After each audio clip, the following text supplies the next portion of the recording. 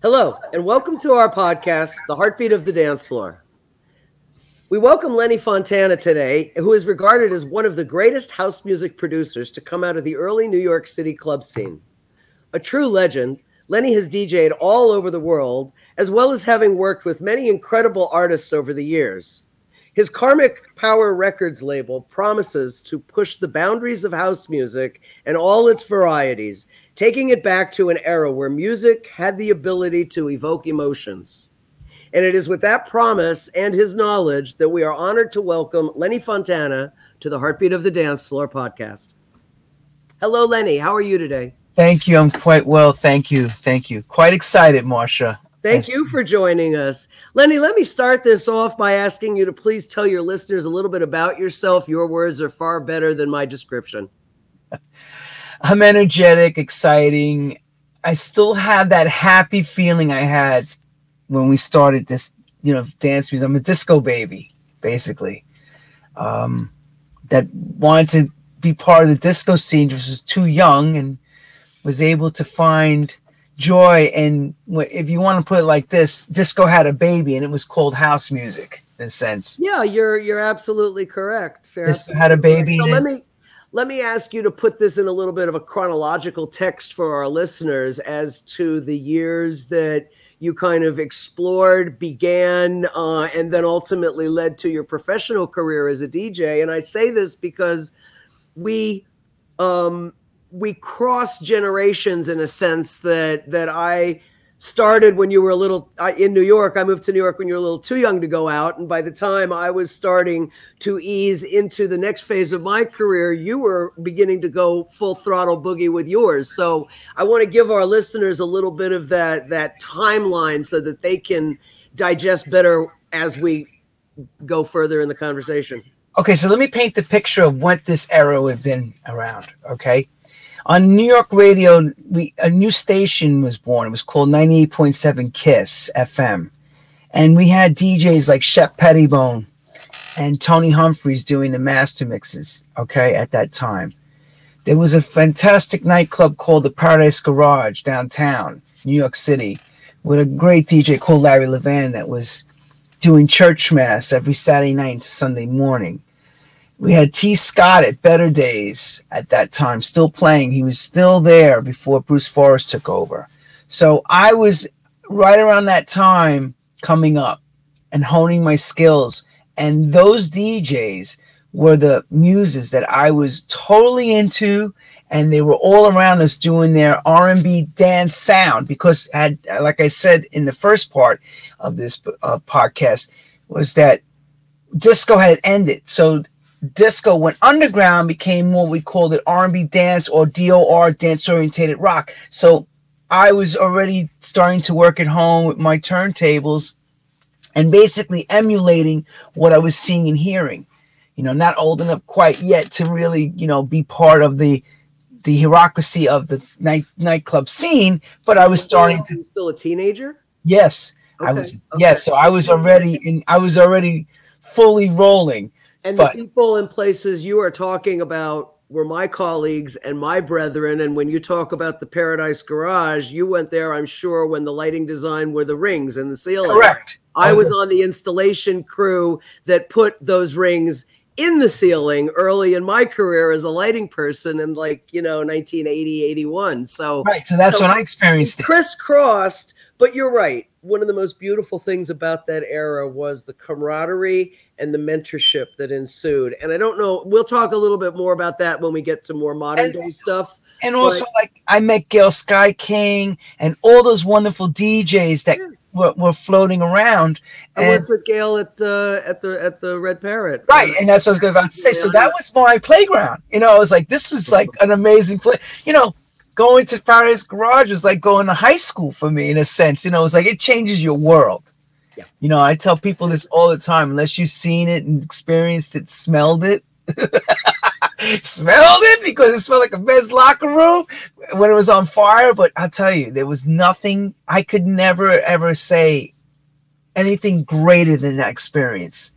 Well, one of the reasons why I wanted your perspective in this series is because you bring one of my points, which is that demographics as well as generations and age provide different insights. And even though we were both in the same city, New York City, the same geographic location, going to essentially clubs within blocks of each other. I mean, 12 West was what? 15 blocks south, north of the Paradise Garage, Correct. both on the west side of Lower Manhattan. Yes. And the demographics between the two places, I won't say they couldn't be more different because they totally overlapped in the joy and the music and the expression and the ability to connect on that level spiritually through the music, but the demographics of the two were quite different. And that's going to sort of segue me a little bit more into where the demographics of your world overlap the demographics of my world, but they were also very different. And then there are other demographics of other worlds, like at that time you had the Midtown more hoity-toity clubs, the ones that were non-membership. You and I are referring to membership private clubs. Completely different animal. And yes, the birthplace of the music movement, but different heartbeats. And that's kind of where we are in trying to discuss and discern what it is that makes up a heartbeat, how many variables there can be to the different kinds of heartbeats. And in trying to identify one, I'm able to focus on certain demographics with you that have a different perspective because of your background and your work than, say, another DJ or another city's perspective. If I interview someone who was a promoter in another city, for example, and the focus of the heartbeat, if you will, is to try to identify how there can be many different heartbeats, and they come from many different sources, and they come out in many different ways, and they're very, very many different combinations. So as you're telling me about your career and your mentorship, you're talking to me about people who were able to create the heartbeat in their environment, and the fact that you were able to learn a skill set from them and have them pass on that knowledge. And it's something that you can't really put your finger on, right? No, you can't. And it's a plethora, because it's like a waterfall effect. It's a complete waterfall effect. So as you've learned your skill set truly from the best, even Nicky Siano, I did. Even Nicky Siano, for example, how Nicky, through what he did, influenced Frankie Knuckles and Larry Levan. And exactly. But we want to talk about Lenny Fontana. And we want to talk about Lenny Fontana and what he does. And in his tenure, as you were coming up through the ranks, you were no longer a teenager at the shoulders of some of the great DJs that preceded you. You are now top dog. And what is the year? Maybe the mid 90s. I'm going to just take there. Oh, well, my first big break was Union Square 14th Street Underground with Bear Jones running that club at that time. And that was the opener for me. So that was the start of how that gets me into New York City in a big way, working on a Richard Long sound system, RLA, and the whole thing. And that's around 87-ish. So my first international gig is 1990-ish, around that time. So I was invited to come and play in the UK. And that was the start of me having this career of being able to get on a plane and travel around the world. And the UK is what really opened that door. Okay. So as you learned all of these skill sets, when you go into an environment, when you're going to create whatever the environment is, now you've learned these skill sets, you've had these experiences. What do you do? And in your world, whether it's your function as a DJ or as a record company executive or producer who's trying to create content that will provide a heartbeat, what do you do to create a heartbeat in those things that your enterprises. So here's the thing I found that works. Assimilation of where I am and learning what people are into. If it's New York, if it's Florida, everyone has different tastes and they hear music differently. I've learned this. Something that works in New York doesn't necessarily work in England or Italy. And something that works in England, sometimes they only get it there. So the question is, when you're looking at the globe, how do you make something more global? More so than you just trying to make it regional. Okay. So that was part of the education process of knowing how to become a chameleon. Okay, and viable point, because of course I do discuss the demographics and geography and how that will differ from place to place. I mean, take for example current day. I think the UK and London are really the hotbeds of R&B, which was our American institution. So music has changed so much over the years. So you bring up a very interesting point. And when we're talking about a live event that you're going to, where you're going to do that live event then would be instrumental in how you're establishing your program to try to create a heartbeat. And I'm going to segue to another question, which, as I've come up with my own interpretation or my ideas of heartbeat, and you've had a chance to think about this for a minute, what is your interpretation and what do you feel would constitute your ideal of creating, that heartbeat for the dance floor, that thing, that undefinable thing that really is the sustainability of the event that you're doing, that makes it maybe a little more magical than another event? Well, I've been blessed to always be able to test new records. Okay. And that's something that a DJ strives to do. And that's what we all love to do. For example, Marsha, if you brought me your record and I really loved it and I wanted to play it, I want to be that person that gives that first pulse to it, that introduction, to see how that's going to vibrate for those dancers, and give you a chance, if you're the artist or producer, to be able to see that and feel that energy from the floor. That was always the fun, most greatest part of, besides of having that excitement or that esoteric feeling where you have the biggest record you play and the crowd screams. That's a wonderful feeling. But there's nothing better than when you introduce something that no one's ever heard before and you play it for the first time. And you're a little nervous sometimes when you do. Oh, yeah. You don't know. When you get that positive reaction. But you don't know if you're going to be Moses, where you could have cleared, I always say, like the Dead Sea. Yeah. It's a little nerve-wracking before you drop the needle, isn't it? Yeah, I love that. And I've been blessed as a record producer, label owner, and DJ to be able to say, test something and see, does this thing have legs? Or should we say the heartbeat? Because if this thing takes off, most of the time your dance floor becomes like your bloodline. Well, yes, and it does. And I know exactly what you're talking about from firsthand, my work with the Joe Long Sound. And our mixer in the studio with us and part of our production company was the legend Richie Rivera and his Midnight Mix. And of course, he also was one of the top 10 Billboard reporting DJs and played at some of the top venues in the city and private clubs. And we had the ability to not just go out there with the text pressings that all the DJs got, which was really the finished acetate before the release. We could go out there with tracks that we were working on and feel it and then go back in the studio and change it because Richie was our mixer. So we had the ability to do that. It was very special. And I know what you're talking about. It's very nerve-wracking because you don't know how they're going to react and you think it's great, but do they?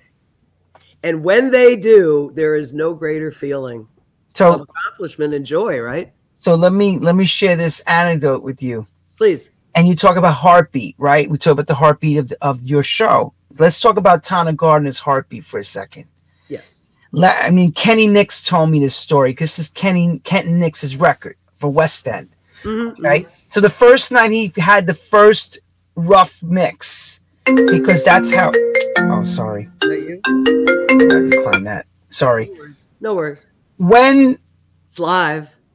when you have that first mix and you bring it to, Larry Levan at the garage, and the garage was, you want to talk about a sea of different eccentric type of people. You had Spanish, Black, Italian, Indian, whatever. It was a smorgasbord of or a microcosm of New York City on a dance floor, basically. Okay? So you're playing this record. He gives him the record on a tape. He plays the tape, because that's how Larry would do things. He'll play it off a reel-to-reel. For those that don't know, a reel-to-reel tape with a quarter-inch used to have in the booth. A lot of DJs did this back in the day. Before they even made an acetate, the producers would run off a mix, a 2-track mix onto a reel from the console where they work in the studio and bring it to the club, excited. Come running up in the booth, put it on, and Larry Levan, if he knew you, he would take your record and he put it right on. And the minute he played it, the people walked off the floor. Now imagine how big this Tana Gardner Heartbeat record made of it. And the power of the DJ, right? So he plays it first time, he loved it. Second time he plays it again, they walk off. So what Larry would do is he would come back and hit you with 5-6 big tracks, make the crowd go nuts, and he'd go, okay, correct, watch this, and play it again. Boom, boom, bah. And now they're and they sit down again. He did it 8 times. By the 9th time he plays the record, they know the record now. Now they're screaming over the record. But that's, sometimes you have to have the more of an oversight to say to them, I know better than you, and I'm going to make you understand what I'm trying to provide you. I'm going to provide you the next big record. And a lot of records that happen that way. So when we talk about Heartbeat, look how big that Heartbeat record later became. It was huge. Commercial. It still is to this right. Day. So that's sampled all over the place. Thank you. So imagine if he didn't do that. And BLS to, Frankie Crocker and radio and all the steps leading after that happened. Look at that heartbeat, the pulse, the bloodlines, at how far these things go. From the dance floor. No, from the studio, from someone's mind, writing it to actually recording it, to getting it to the mixing, to all that. And it just keeps going. The pulse goes on and the record lives in infamy. Commercials. But you see what I'm saying? So your Heartbeat show goes so far. The tentacles, just like an octopus, they just keep going and going. Well, I like to think that this concept is not exclusive to our genre of music, but rather will open the door to many different genres and also many different displays. I mean, we're talking about a dance floor, but I really do believe that rock groups, concerts, they have a specific energy in and of themselves. That's why people miss live events so much. That's why people spend and travel to go to concerts of live artists. That's why artists like to get up on the stage and perform live, because they have that interaction. So even though it's not a dance floor per se, I believe that that too has its own form of heartbeat. And of course, I use that as a figurative phrase, but a very real phrase, because without the heart, you don't have any sustainability. You have no life. Correct. And my premise is that heartbeat can come from a variety of areas, not just the music. It can, I think, sometimes the venue itself is what has the heartbeat. People go to a venue for that venue, not because X, Y, and Z is playing there necessarily, or because there's a fabulous, they go there for lots of reasons. Even your local bar watering hole that may not have a dance floor, but it still can have a heartbeat because it's got its own soul. Like you hear, Sweet Home Alabama. Where the skies are blue, everybody scream, and you can get that because they say we can all sing along while we drink. Yes. And what happens is the owner, the manager, the booking agent sets that tone to why you go there. Yes, exactly. And again, there are some venues that do and can, and others that just don't. They fail at it. Right. And it's the same in any category. You can look at athletics, you can look at music, you can look at dance, you can look at anything. Some make the grade, some can't cut it, some are outstandingly talented and rise far above the rest. Let me ask you a quick question before we close this lovely little chat out. And I'm wondering, in your career, have you had any examples you can share with us of where you feel there was such a magical moment of perfection or close to perfection that really resonates with you to this day, that would be, in my mind, the epitome, when all of the variables and all of the factors and forces come together, they create this perfection, which I just classify as magic of the moment or the event or whatever. Do you have any magic moments that you've produced or put together in your career that you can leave us with as wonderful memories of yours? Because indeed, you are one of the masters that we look up to. Oh, well, I'll tell you, it wasn't when I DJ'd. It was when David Morales played my record. I'll never forget this moment. It was at Pasha and Ibiza. I had just finished a record called Chocolate Sensation with the great Lolita Holloway. Ah, yeah. And what a great gal. Oh, yeah. And he played the acetate to a crowded room I'm going to say about 4,000 people.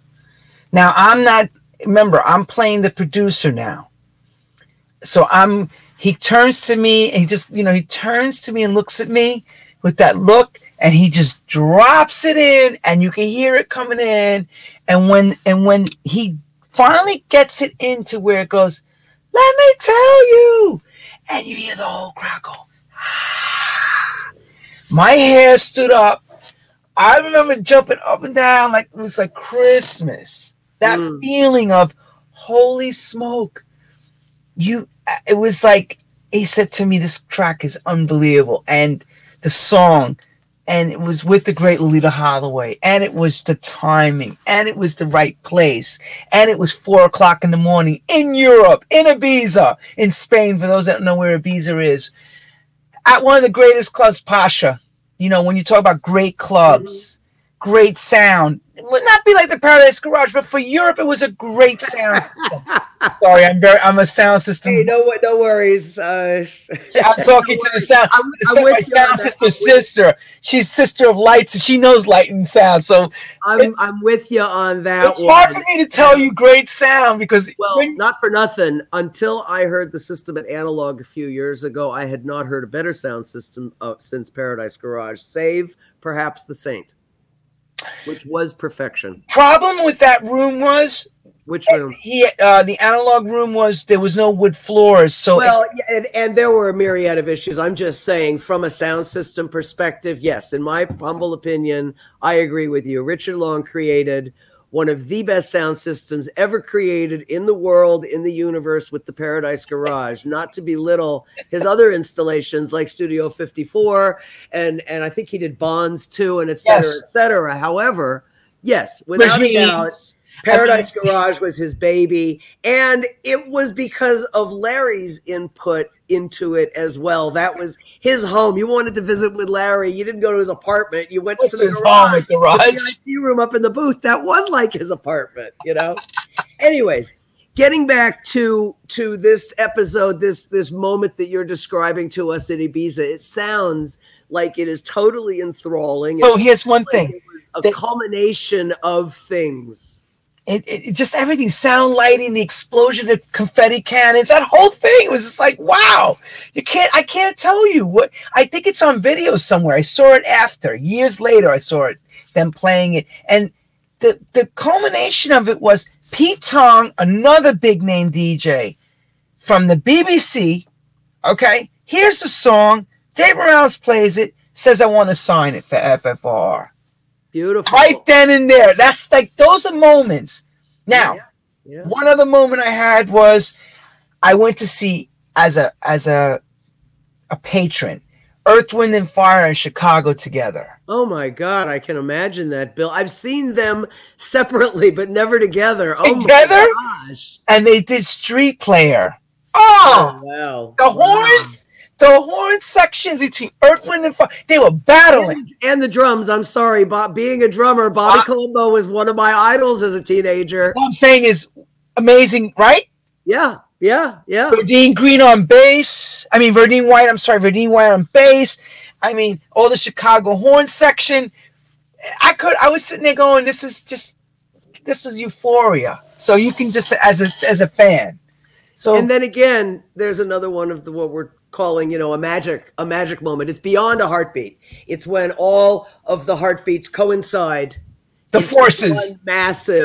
One massive energy force. And do you agree that this really is some kind of an energy force that we cannot harness, but when we are able to create it, it then gets a life of its own? 100%. 100%. And everyone takes that heartbeat home for days after, and they keep living on that feeling of that electric shock. Yes. Well, listen, if you ever find that video clip, we would love to share it on the show. We'd love to share it on the website. It would be marvelous if you find it. It'll tie perfectly into our conversation, and then it would also give any visitors to our website, which is heartbeatofthedancefloor.com. It'll give them a visual example of what it is you're saying. And I can tell you from one who has experienced similar, there is nothing like that euphoric feeling that comes over your body when all of those parts come together, because you feel it in your body, but it's really in your heart and in your soul. Totally. And music is the healer. That heartbeat is a healer. And it is a universal language. Totally. I mean, I've played in places where they can't even speak English, but they knew all the words to the songs. It was the craziest thing.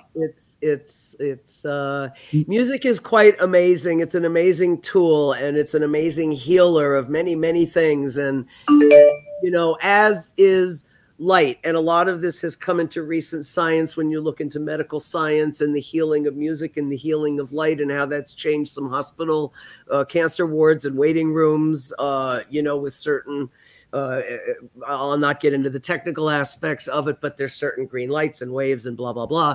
But yes, it's quite all encompassing, and it is something that can touch anyone and everyone. And it is exactly as your mission statement in Karmic Power Records states, emotion evoking. And we hope with this series to explore all of the different aspects of how we can get that bit of magic out of our experience, whether it's on a dance floor or, as I said, different arenas, a concert venue. They all have their own heartbeats, and we're starting here in the disco and dance music world, but Lord only knows where this will end up when we're completed with this series. Lenny, I can't thank you enough for being my first guest. Oh, thank you. And at the beginning of this series, it is an absolute delight. You bring a perspective and an era that kind of picks up where mine leaves off. And I like to view that as a lovely connection. I'm honored, and thank you for asking me. And if you ever need me again, I'm always here for you, Marsha. Thank you, Lenny. It's always good to know that I can call you my friend, and that means more than anything and everything. Yes, it's true.